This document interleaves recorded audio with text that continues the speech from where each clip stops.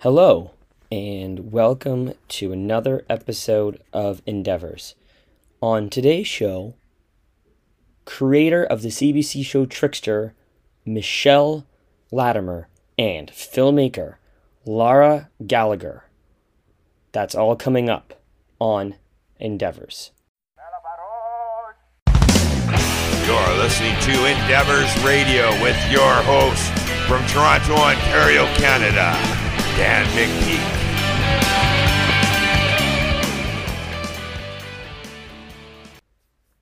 Well, hello again. Happy Sunday. And if you're listening from anywhere in Canada, happy Thanksgiving. I know it is a bit of a controversial holiday for some, especially for our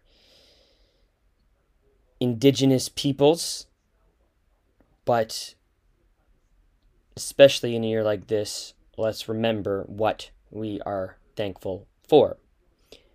Also, to all the LGBTQ plus listeners out there, happy National Coming Out Day to you, whatever your story is. And speaking of stories, we have two great stories on the show today. Every year in Canada, CBC Radio hosts Canada Reads, which is sort of a battle of the bands for books. And usually they take place in March, April, but this year, because of the pandemic, they were delayed. Although it did still happen in a different format. You have 5 Canadian celebrities defending 5 different books. Some years they're fiction, some years they're nonfiction, and sometimes there are a mix of both. The theme this year was one book to bring Canada into focus. You may remember a couple months back, I had on Jesse Thistle to talk about his memoir, From the Ashes.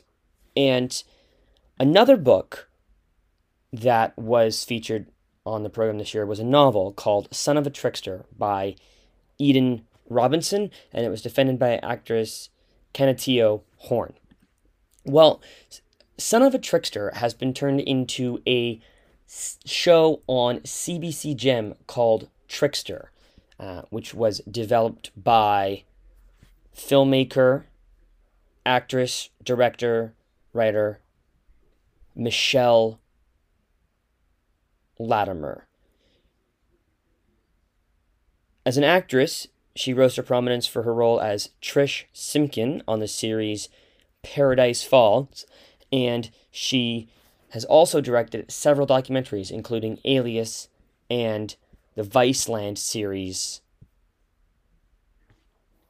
Rise. She's also appeared on the stage in Unidentified Human Remains and The True Nature of Love, and later produced and directed the animated film Choke. She's also directed the film adaptation of Thomas King's nonfiction bestseller, The Inconvenient Indian, which recently re-premiered at the 2020 Toronto International Film Festival, where it won the People's Choice Awards for documentaries and the award for Best Canadian Film. Her new project is the aforementioned Trickster. Episode 1 premiered on CBC Gem on October the 7th. This is my conversation with Michelle Latimer. So, you are the showrunner for the new CBC series Trickster, which we know was just filmed, or was just featured. The book, anyway, Son of a Trickster by Eden Robinson, was featured on the most recent season of Canada Reads.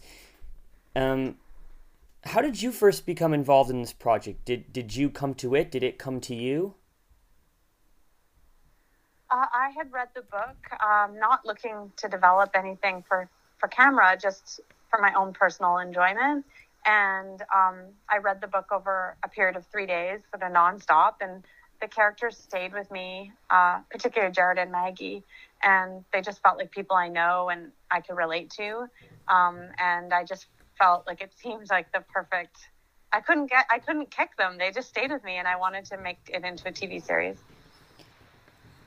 How do you go about adapting the previous work? Because obviously there's certain things in the book that don't work as well on the screen. How do you decide how true, how close you stay to the book, and what you can alter?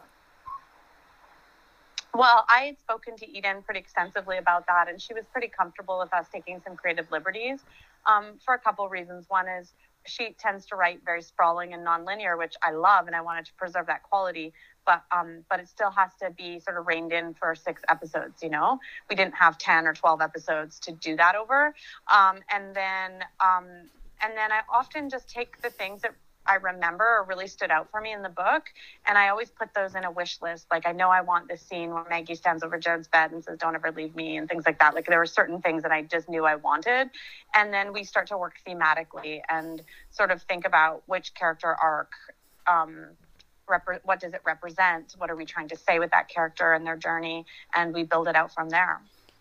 How involved in the production was Eden? Because obviously this is her story, and you were communicating with her a lot, but how, in terms of sort of the day-to-day creativity, how much did you involve her, and how much did she choose to step away and let you do your own thing?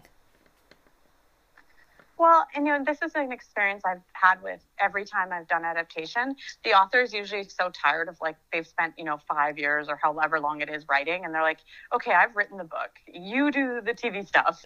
And so Eden was very much available to us, and I could go to her and ask her questions and have her read episodes and look at things and ask her for advice. But she wasn't in the day-to-day crafting of the episodes, like in the writer's room and that sort of thing. Although she did visit set when we were in Kitimat, which is her home village where we shot for a week, and she did visit set, and she was actually an extra in one of the scenes, and she was always very supportive, and she was definitely present, and made herself available, but she wasn't part of the creative team in terms of creating this on the adaptation writing side. There are two newcomers essentially in the show. Joe Lulette, who plays Jared, and Anna Lamb, who had done Grizzlies, but this is her first big TV role. How much say did you have in the casting decisions, and were you looking specifically to cast newcomers in the roles? Yeah, so I also directed all the episodes, so I mean, I had a lot of say in the casting, but it was definitely a group decision amongst myself, my co-creator Tony Elliott, and the producers Jennifer Quadra and Julia Sereni from Sienna Films. And I love when I watch a TV show and when I don't know the actors and that they just become the characters for me. Jared and Joel Lulette are kind of synonymous, because I don't know Joel in another capacity versus like a well-known actor that you might see in a role. And so it was definitely something, but mostly I was just looking for the right people to play these characters. And we did extensive auditions across North America. We did callbacks in LA, like brought actors in from LA, Vancouver, Edmonton, Toronto. And really, in the case of Joel, we were really, really searching for Jared and had trouble casting Jared. But once we sort of found Joel through a self-tape audition he sent in from Medicine Hat, Alberta, he just felt exactly right. And then when we called him back, it was even more so. We felt that more so. And it was really important to me that the characters were age appropriate, the actors playing the characters, because oftentimes in film and television, you'll have a 17-year-old character, but it's often played by someone who might even be in their mid-20s. And I just felt like it was important for me to have a 17-year-old play a 17-year-old, and that's what we endeavored to do, and that's what we were able to do. I do know sometimes with that it's because of labor laws, and if they're under 18, they have to have a tutor, and expenses Yes. expenses go up. Yes. CBC a lot of CBC shows don't have the largest budgets in the world. So, I mean, that had to be a concern at some level. It was very challenging. We actually thought he was 18, and then we found out he was 17. And but we were so in love with him by that point, we were willing to make those concessions. But it was really challenging because yes, those labor laws exist. He had to have like a chaperone on set. He had to have tutoring. He had to have so a lot of breaks. Like he can't work the regular day that an adult actor can work. So there were a lot of technical challenges around Joel being 17. But you also managed to snag a couple of names in the indie Canadian community in Craig Lozon, who plays Phil, of course, great member of the Air Farce, and then Joel Thomas Hines, the great novelist and screenwriter as well as an actor. How did those two become involved, and did that maybe give the series a little more visibility, do you think? Well, Craig I know very well from my days in theater as an actress, and Craig and I have worked together extensively. So he was definitely on my radar for Phil. And then Joel Thomas Hines, I directed in his television series Little Dog. And so I'd worked with Joel before, and I guess in a way had him in mind from the moment I was writing Richie. I thought he would be great for that role. In terms of the cred that they give, like obviously they have a beautiful breadth of work, and I hope that will bring audiences. But mostly I just hope that the work speaks for itself, like the story itself, the strength of Eden's writing. And I was really excited about people becoming introduced to Indigenous talent in a way that they might not have before. And so with the 90% of the cast being Indigenous, often it's like maybe one Indigenous person in an ensemble, or a few, with maybe the exception of a show that's on APTN. And so I was excited to have to reverse that. Yeah. How do you pitch that to a friend of yours? You just be like, by the way, there's this character who's just like a real, just like terrible human being, and you're great for him. Well, Joel's very playful. He's one of those people. I'm talking about Joel Thomas Hines. He can play like the meanest character, and he just has this glint of joy in his eye.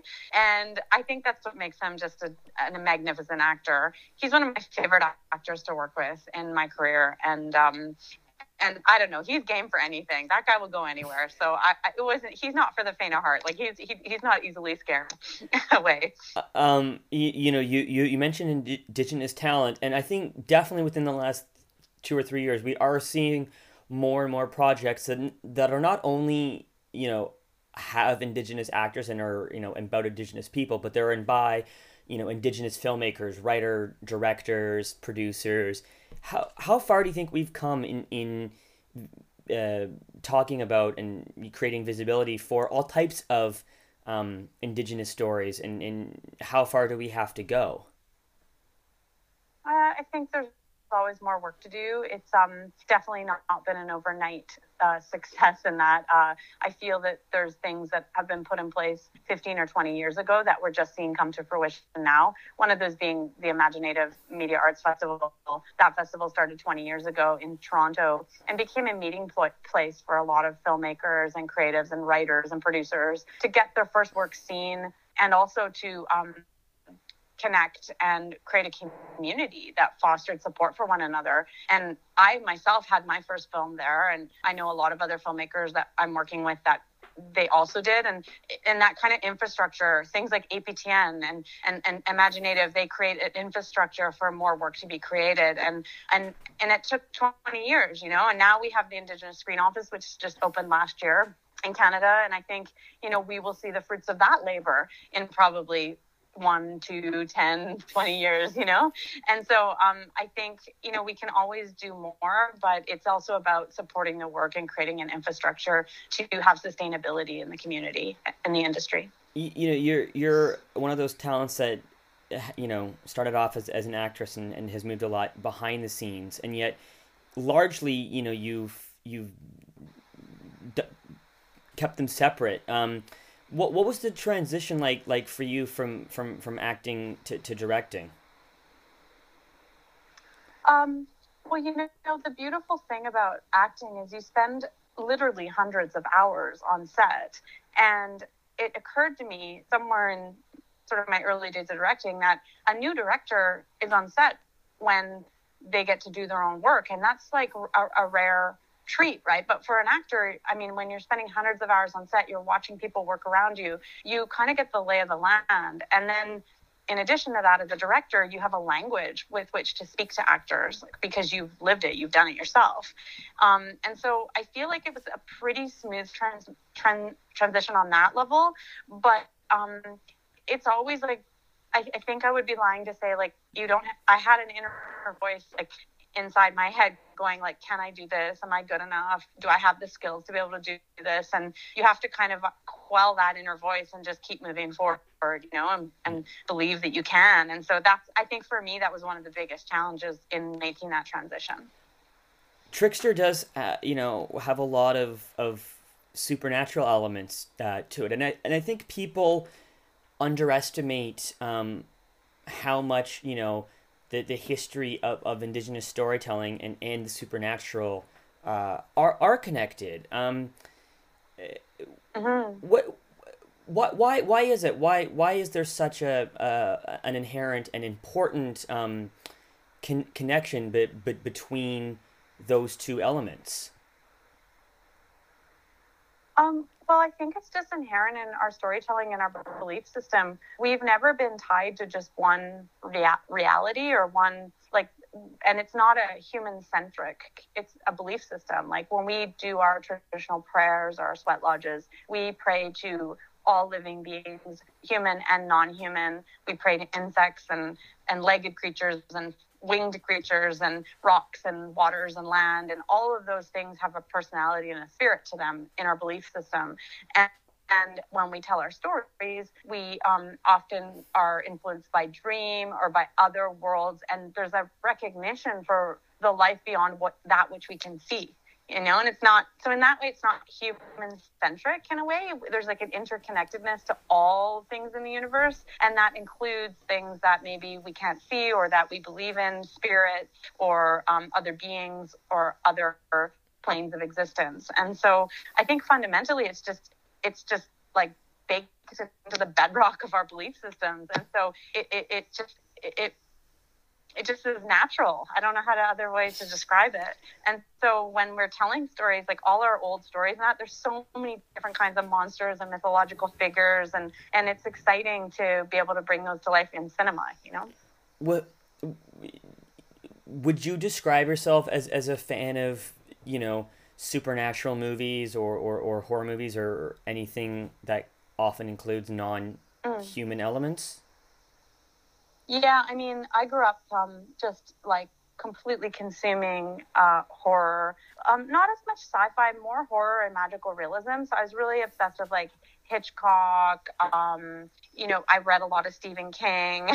I loved early David Cronenberg, all of that. And then as I've gotten older and had more of an ability to contextualize this, I've come to really appreciate the politics of genre fiction and what you can do with that, what you can say about the world through genre.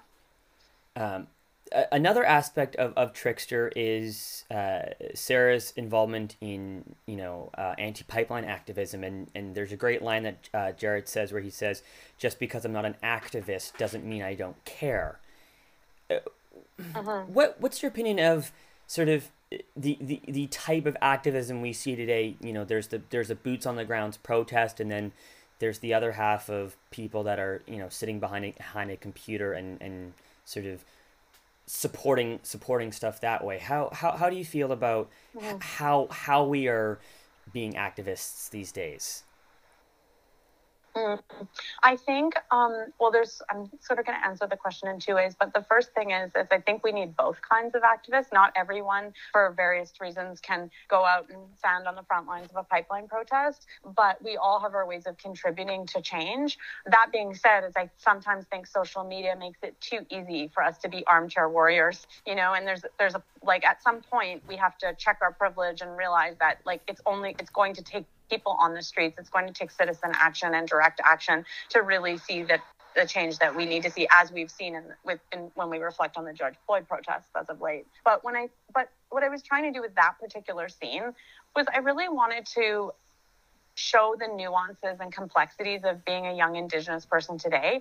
I think that one of the stereotypes that people can place on Indigenous people is that we're very one with the environment. We're environmental warriors. And when you're an Indigenous kid and maybe you're still figuring out like where you sit with all of those politics, I mean, many of our communities are situated in places where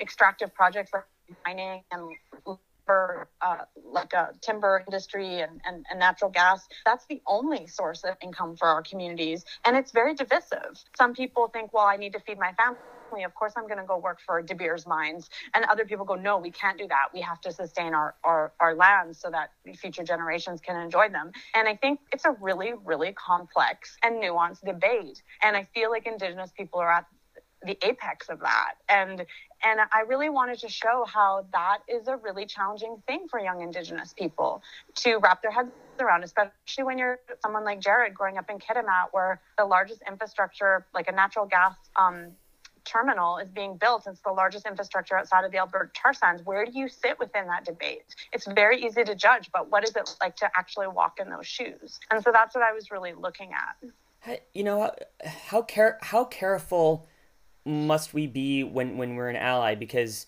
yes, you know, non-Indigenous people have a right to support these causes, but is there a danger when we become too much of an ally and start actually speaking for these communities? Well, I don't think anyone can speak for a community that they're not inside of and a part of, but I definitely think we can support and make space for there to be voice. And that's what an ally can do. And an ally can help create space, can learn, can stand beside their brothers and sisters in this fight. And so I think it's always dangerous to say you can speak for a community, but to create the space and create the support networks that are necessary so that there can be voice, that's a really, really important role. Another line, I think it's Wade that says this. He says, love makes you do stupid things. How do you think, do you look at love differently now than maybe you did when you were Jared's age?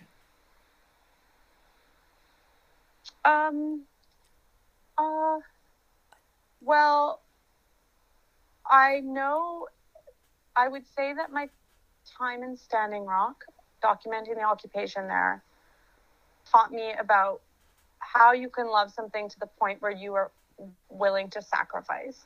And I realized, like, I've never been in a place in my life where I was willing to sacrifice everything. Like the most valuable thing I have is my own life.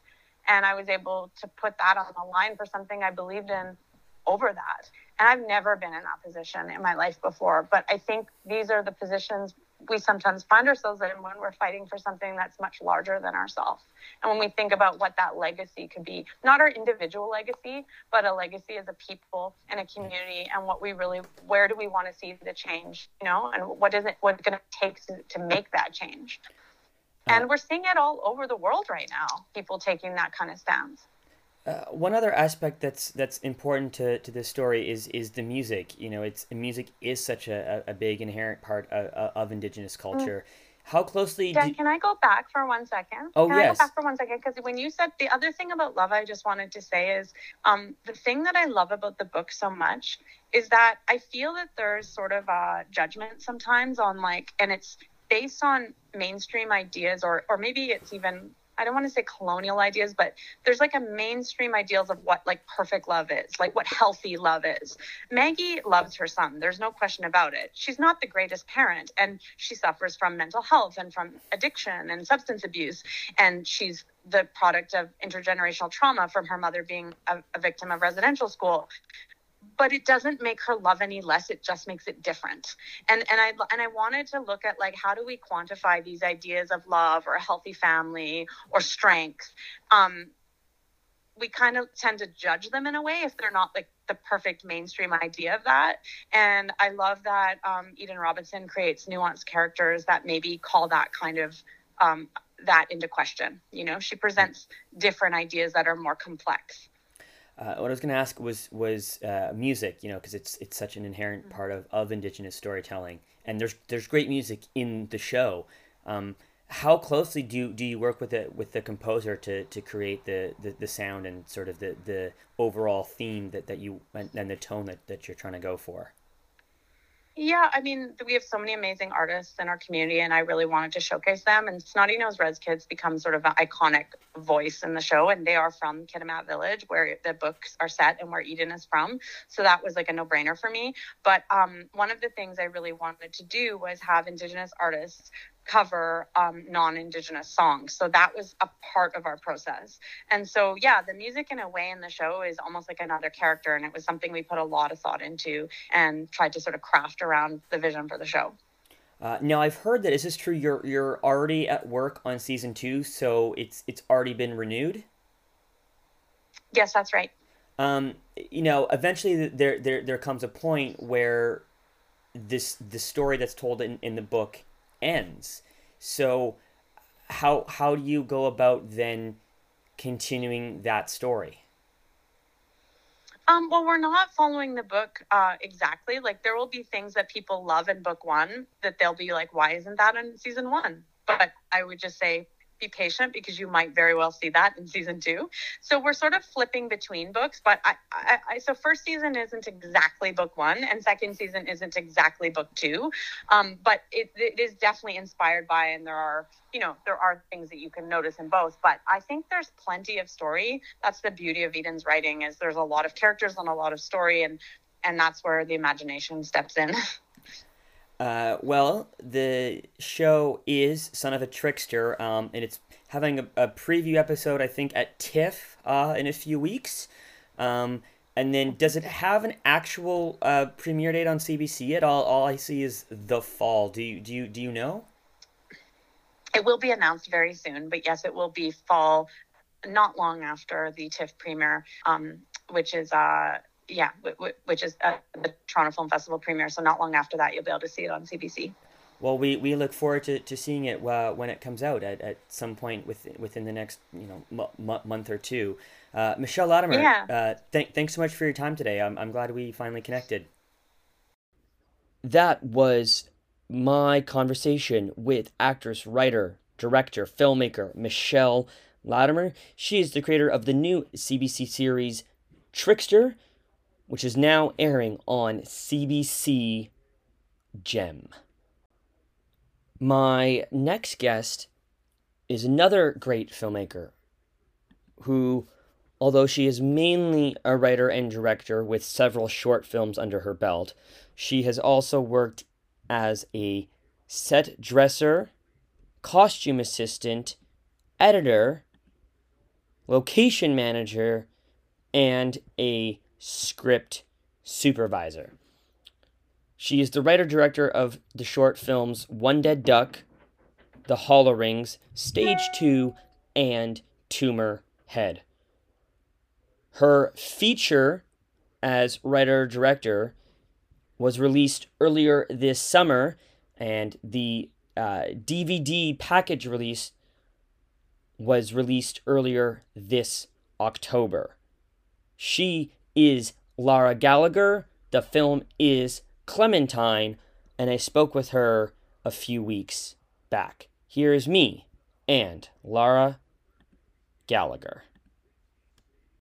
Anna?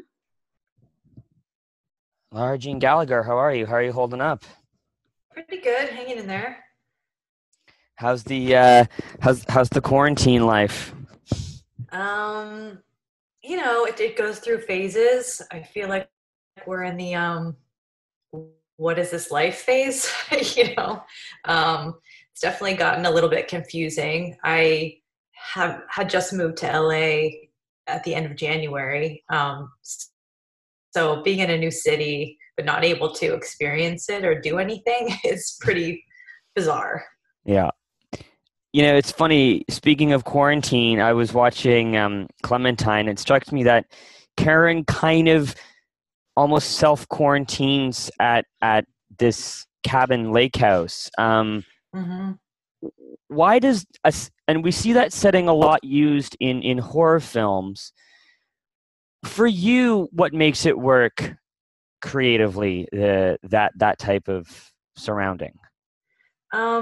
Yeah, it's funny. I didn't really realize how relevant I think the movie ended up being for this time that came out in. But yeah, I think in my work, I'm really drawn to restraint in various forms. I like a feeling of entrapment, and whether that comes from a physical location, being in a remote area, or being alone, or being with just one other person, or forced to be with just one other person, or maybe it's even like a mental thing of wanting to break out of a small town or get out of your circumstances. I don't know, I'm just really drawn to that. I think that stories just come out of those kinds of situations.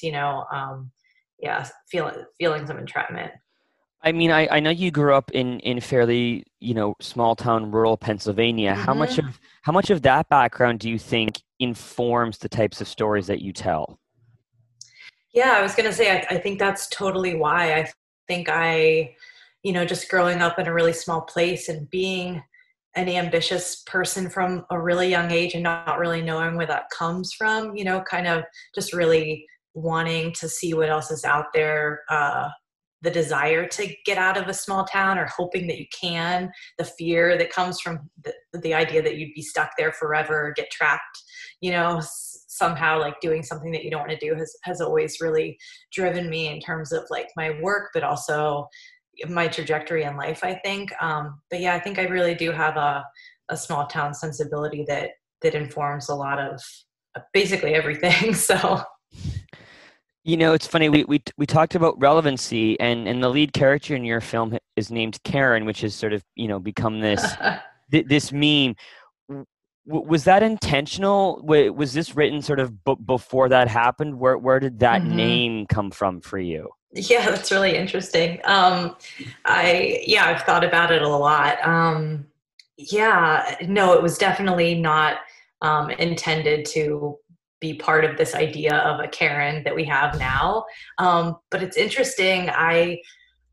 Like early on in the script writing phase, I was experimenting with this story being from Lana's point of view, and I always wanted there to be kind of like a switch of some sort, like where we have this protagonist that we're not sure if we trust, like there being some sort of switch. And I think that the name Karen like kind of just worked for me at that period. It just seemed like, just kind of the most mundane, usual name possible, yet that this person actually could be capable of doing something wrong or be just as lecherous as maybe these dudes that she's going after, kind of this idea, and how that name at that time kind of set us up to not expect that, was sort of the inspiration for it. And yeah, I've known some really awful Karens. I've known some really great Karens, and I've known some really, mediocre Karens. It's just, I think it's a name that kind of, at least before this moment, it could kind of be placed in any story and kind of work, Why do you think it ended up being chosen for this meme or this idea that we're seeing now? I actually read a New York Times article about it, and uh, they were talking about how it's kind of a name of a certain time. It was really popular. I think it was the most popular name in the 60s, like mid 60s.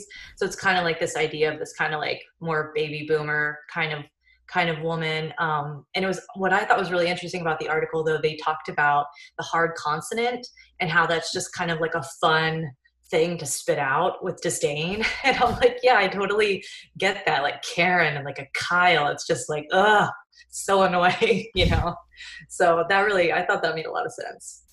The film deals with Karen going through a breakup, which I think is kind of a twist on maybe the romantic dramas that we see. Have you thought about how we as a society are told to deal with breakups, and were you trying to say anything about that? Hmm. Yeah, that's an interesting question. Yeah, I think I really was. Yeah, I think for me, even though it's not on screen, but the backstory is that this is something that she's been dealing with probably longer than she should be dealing with it, by like our society's ideas of, how long do you get to be damaged or traumatized by a relationship? Maybe like 3 to 6 months. And maybe after that, it gets to the point that people are kind of, sick of hearing about it, sick of hearing you obsessed about it. Like it does kind of can turn into like an obsession or something unhealthy. And it's yeah, it's interesting because all of these things are sort of unspoken. um, I've thought a lot about how in Victorian times, there was this really strict idea of a mourning period, and how long you had to wear black, or that you should wear black to be um, sort of understood by everyone around you that you're in this period of mourning after someone died, let's say. Um, and I was just thinking about how, like, it is so unclear now, like how we deal with grieving of any kind, whether that's a death or a death of a relationship. And we're kind of like left on our own to, act out in such a variety of ways. And I think especially now with how public everything is with social media, everyone's putting on even more masks and different I don't know, just trying to do different things to cover up how hurt they are, how fine they are, how much better they are. Often it's just all really, really confusing. So yeah, that was a big part of it, of wanting to tell kind of a different kind of breakup story, one that was really dealing with that really languid aftermath after the anger is gone, when you're not sure, you're at a crossroads. Like, are you going to get over it? Are you going to be a sane person and try and grow from this and learn for it? Or are you going to let this thing consume you? And kind of like, that's where I think in that liminal space that Clementine lives. Karen appears to be very, sort of broken and a little bit vulnerable. Do you think that in order to truly experience a certain kind of love, that we need to have a certain state of vulnerability? Mm, I don't know. I mean, I guess probably. What do you mean, like Karen in the aftermath that she's so vulnerable, or do you mean like while she Yeah, was? I remember hearing an interview years ago where the guest said you needed to be vulnerable to fall in love, because I think it's when you're at your most raw emotionally. Hmm. Yeah, I think to trust anyone, in that way, that you do when you fall in love, or to allow yourself to fall in love, which is really allowing yourself to trust. There definitely needs to be vulnerability there, and I think that that's what can be so sad about a breakup like this, where I think what I was dealing with Karen is like, she doesn't want to lose that part of herself that allowed her to get in that state that made her get so hurt. So it's kind of this conflict of, you want to be wiser and not maybe get involved in something the way that you did when you were younger, but at the same time there's like a loss of this thing that kind of makes you gushy and loving and hopeful, and all those things that we kind of want to retain throughout our life, and not become a curmudgeon or somebody that's just bitter. So I think it's just how interesting coming of age stories are, and that's why I'm just so interested in them. That you never really you don't really know where you came from until you're already someplace else, and I think that can be really bittersweet, and also just really sad. Well, that reminds me of the line that Lana says in the film, where she says, "You're only old when you know it," or sorry, maybe it's Karen, but "You're only old when you know what you want, and you'll never get it." Hmm. Um, do you Yeah. think a lot about the concept of want in how it relates to age at all? Hmm. Yeah, yeah. Yeah, it's funny with this film, because the age difference between all of the women was really intentional. Of course, it was about these women kind of at different chapters, but not not really that dramatically. They're all kind of seeing themselves at different ages than maybe their numbers actually show, and how confusing that can be, especially for, we think of a character like Lana or anybody having a coming of age as kind of from teenage years to adulthood, or from childhood to teenage years. But I like to see this film as a coming of age for, you know, Karen, even though she's already adult. She was a consenting adult when she was with Dee, but yet she didn't see herself that way, or she sees herself as younger and not necessarily the older person that she is in relation to Lana. So it's just all um, kind of a confused, muddled thing, which I think age and age, especially for ambitious women, just is. Well, and I think Sydney Sweeney, who plays Lana, is very good at playing those, sort of Mm, quiet, a little bit mysterious, but maybe a little bit manipulative type of roles. And, hmm she's one of Hollywood's new it girls right now. hmm Was she always the first choice for Lana? How did you come about casting her? Yeah, we auditioned tons and tons of people. So no, she wasn't somebody that we went out to first. I found out about her because we shot this film entirely in Oregon, and there happened to be a Netflix show, Everything Sucks, that was shooting just a few months before. And so I had some friends that were working on that project, and I knew that it was dealing with lesbian themes with high school girls, and so I wanted to just kind of like check out like who they got for that. And I just saw her picture, just on IMDb or something, and I just loved her look because, yeah, with Lana, it was so important to find somebody who kind of, she could be 14, she could be 35, like she just has this wisdom, I think, behind her, those just big doe eyes that is just so compelling, but also confusing, because I do think she is an old soul and really understands things deeply, even though she's very young, in real life, and then also, of Yeah. course, in the movie. So yeah, that was really an element it's kind of hard to describe, but when you see it, you know it. And that was something when she did her audition, I was just, that was it. I mean, I just loved her. We auditioned with the record scene where she first goes over to Karen's house, and she starts off, kind of wandering through the room, and just to be so taken with her in the audition when she was walking around, and of course there was nothing there, but she just really had this presence and this depth, even, in a strange room with nothing around her and no props. And I just knew it had to be her. So I'm just so thrilled that we got to work with her. And then, yeah, her kind of blowing up right after we finished shooting this. So that's been a lucky accident. A lot of actresses might not want to play similar roles because both Lana and her role in Everything Sucks are quite similar hmm back to back. What was that a concern that you discussed at all with her about maybe how to make Lana different? Hmm. No, we actually didn't talk about her Everything Sucks character, because the show wasn't out when we shot it. I mean, she pretty much just came of off of that, and maybe she had like 3 weeks off or something like that when she came back to Oregon to shoot Clementine.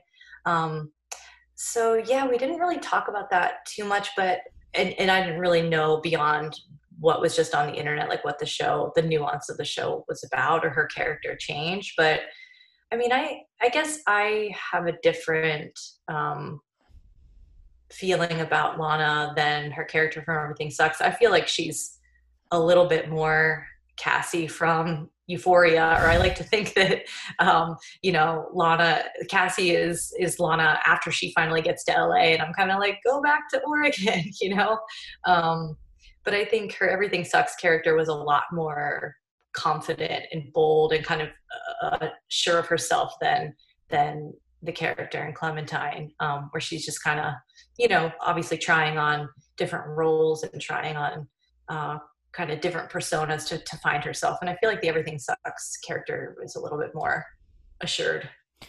Mara Marrera, who plays Karen, also came from a TV show prior to making Clementine. How did hmm you come across her?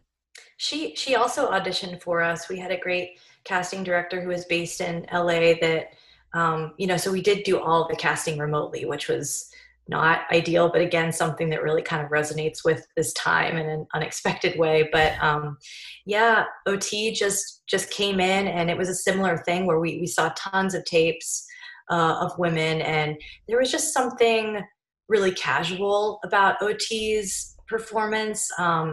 You know, she was kind of covering a hurt instead of being so, you know, like forward with, you know, what she's thinking, or something that I really liked for this character. You know, like there's a subtlety to it. I think she's trying to figure out who she is too. And, you know, similar to Lana, she's kind of putting on a persona to try and figure out who she wants to be, or, you know, how she wants to move on from this thing. But yeah, she just had this casualness. And then when we got close to offering her the role, that's when I dug into Startup, her show. And I was just, I mean, I feel like OT is incredible. Like, she's such a chameleon. I mean, to see her, I'm thinking of her audition tape in my mind now, and her on the audition tape versus how she is on Startup, versus how, you know, the overall performance in Clementine ended up being. Like, she really can just take on so many different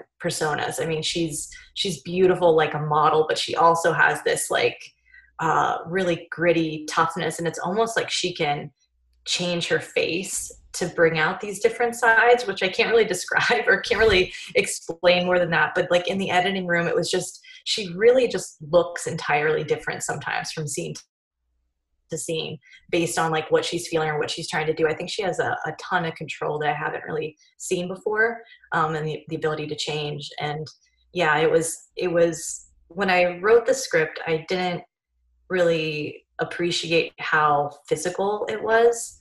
And I'm just so glad that OT came with this really like action star sensibility where she could just do all these things that I don't know what I was thinking. I mean, I guess I just thought they would just happen, or someone would just do it. You know, we didn't have trainers or no one teaching anyone how to row a boat or swim or float or do any of these things. And, you know, OT she's kind of like a stunt driver too. I mean, she's just very physical, and I'm really, really appreciative of that. You mentioned that when Sydney auditioned, they did the record scene, and it strikes me that, you know, vinyl and a record player is very apt for the lake house setting, but I think is still underappreciated art form. What was it about choosing vinyl and also the specific song that you play, that the characters play on the record? How did that fit into to your vision, do you think? Yeah, I felt like it really just fit with this idea of the character of Dee, you know, which we really don't know very much about. So it was really important that these elements in the house kind of spoke to this really aesthetic, you know, artful person. And I think vinyl just kind of is that, you know. It's just something that, it's not something that you mindlessly do in the background, you know, like turning on Spotify or something like that. It's a physical act. And I think for, you know, an artist, somebody that works with their hands, I just feel like it really made sense that she would be a record person.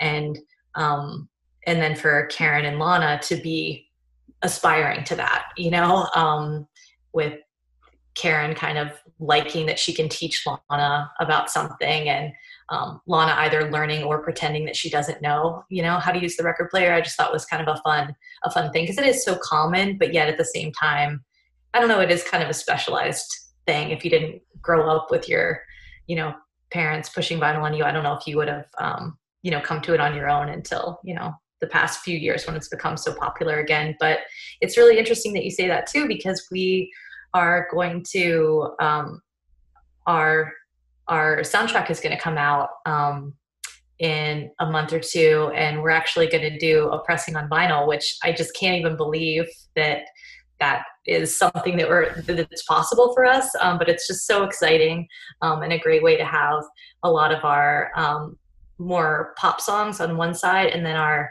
incredible score on the other side. So it's really like on a, you know, playlist. I feel like it would be hard to kind of mix these songs. But vinyl really kind of provides this A and B side that I think is kind of a lost a lost thing for a lot of soundtracks, especially, which, never come out on vinyl. So I'm really, really excited about that. And the fact that we have a DVD coming out too, it's just kind of like all these 90s, tangible things just feels really, really special. Given that music does play such an important part to the story, I'm curious, did you get the title Clementine from the song? Which song? Oh, My Darling Clementine. Oh, there's a few Clementine songs that I found only since, but no. Yeah, the title really comes from early versions of the script and just kind of this affect that I always wanted Lana to have, where she was always eating clementines. This fruit that kind of is associated with kids and childhood, but is actually pretty provocative when you open it up. And so that was really kind of one of the first scenes I ever wrote was her, tossing clementines into a pool in a version of the script that took place in a motel. So it's just kind of like the clementine has been a consistent through line, even when so much of the script changed from when I first started writing or thinking about this, even as a short film, to, the film that we have now. But the song in the record scene, though, by Lightning Dust, the band, that was something that I had written into the script. And I was so thrilled that we got to use it, which we had to figure out before we shot, since we did really want to see the record on screen. So yeah, and I love that, just the reality of that song starting at the beginning of that scene and then taking us through. We didn't have to cut the song up or make it shorter or longer or anything like that. It really is just the song, and it is the first track on the album too. So that also really felt, real to me, of just these two hanging out and how this album would, inspire the next stage of their relationship. Just on the note of the relationship, obviously sexuality plays a role, but how would you talk about the difference between the relationship of sexuality versus maybe the sensuality of it all? Yeah, that's an interesting question. I really wanted to write a script where, just to see how far sexual tension could go. And I'm really interested, especially in female relationships, and how I think these lines are constantly blurred. And I really wanted, especially in that scene, that there's this intimate sharing and connecting, and how, storytelling can be more intimate than anything sexual, let's say. So that was always kind of just a big thing for the structure of the story, like how they can start off as friends, or even as Karen kind of being like taking on this teacher mentor role, and then kind of becoming like a protector, and then I love her too. Like that was all kind of wanting to show gradations of that. And I think that just having a sensualness that kind of runs through all of that, regardless of what label is on the relationship, I thought was really, really important. And I hope that comes through. Do you think women are maybe a little more fluid in sexual exploration than other genders? I mean, in my experience, I'd say yes, but I hope that that's changing. I think that there's often been more of an understanding or a pass for women to explore, and who knows why that is, maybe because there's, a certain sect of guys that really like lesbians for their own sexual gratification. I don't know. I wouldn't try and claim that I understand how these things work or why they work. But I think that I don't know. And I think that because even just thinking about just girls and sleepovers, that I feel like that's just so much more of a common thing than boys with sleepovers when you're growing up. Like there's this built-in expectation of intimacy between girls, whether that's braiding hair or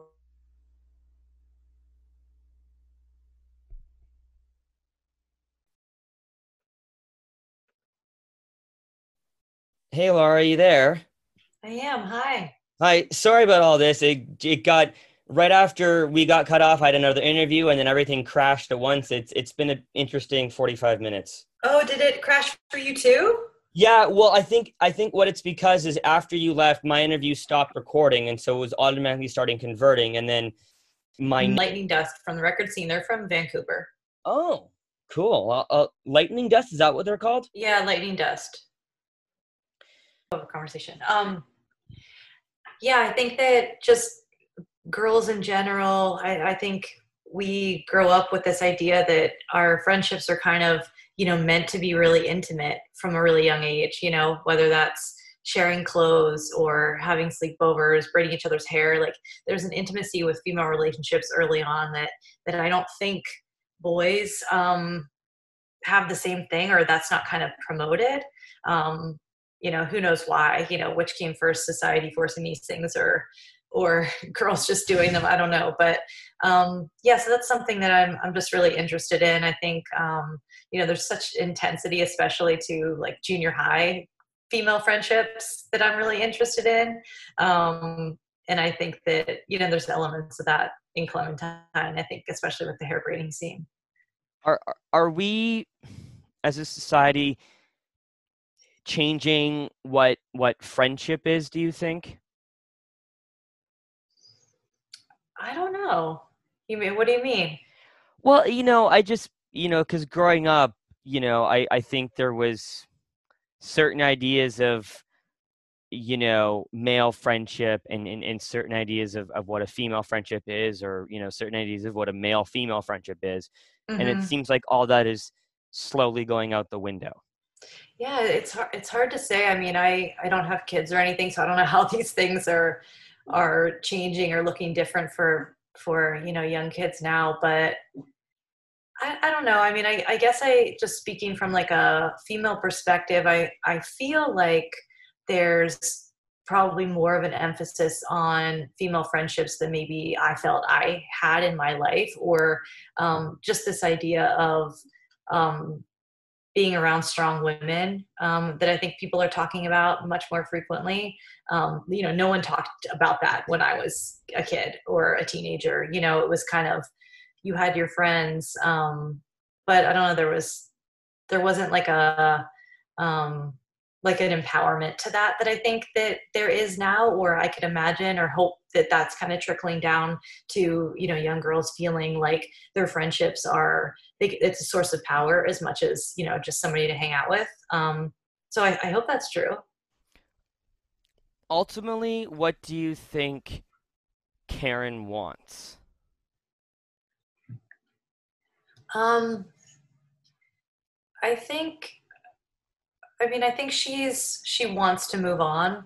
I mean, it changes throughout the story. At the beginning, she wants to do something. She wants to kind of take back, like ownership of her pain, and do something. Whether that's, we think that's right or wrong. Going, leaving LA, breaking into her ex's lake house. She's looking to put action to this like feeling of sadness.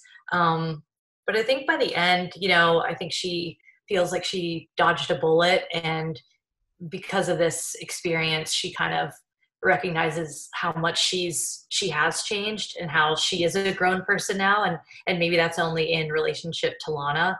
She only feels wise and like she has agency when she recognizes that she has power over somebody else, for better or worse. I think that's true for a lot of people.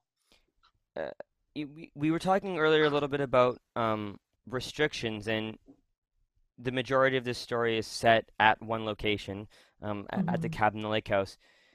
What does that do for not only the creative element of the story, but also just the ease of making it?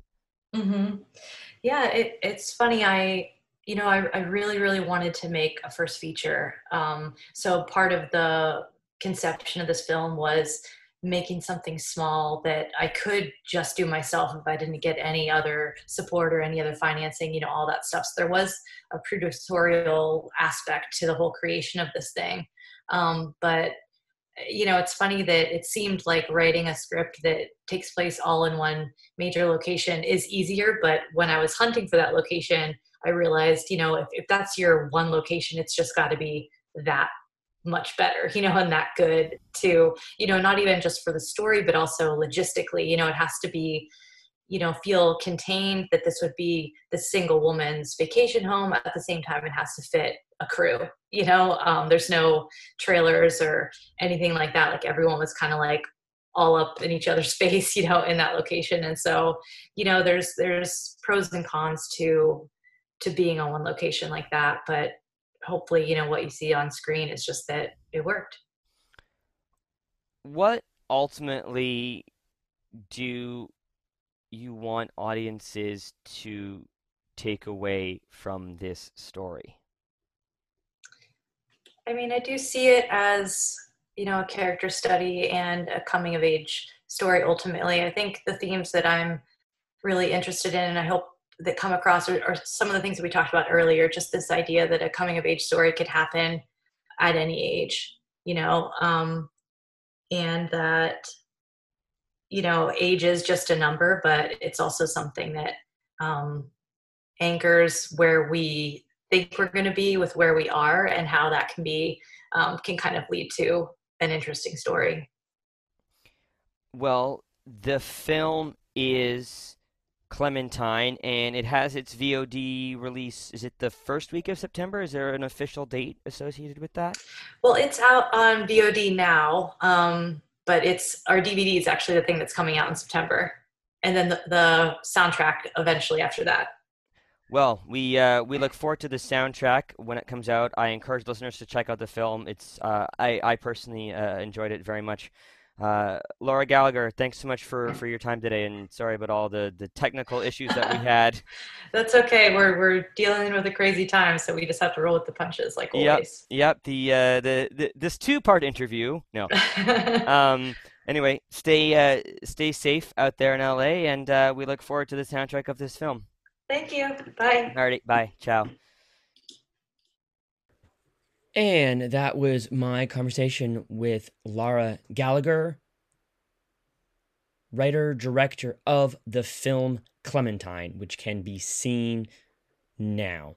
That does it for me today. Upcoming guests in the next couple of weeks include the filmmaking husband and wife team Ruckus and Sky.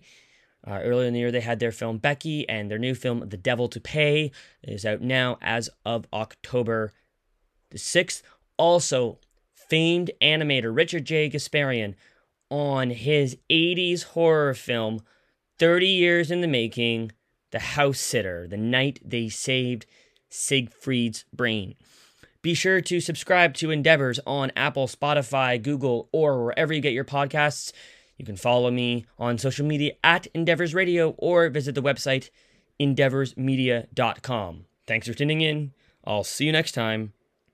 Bye for now.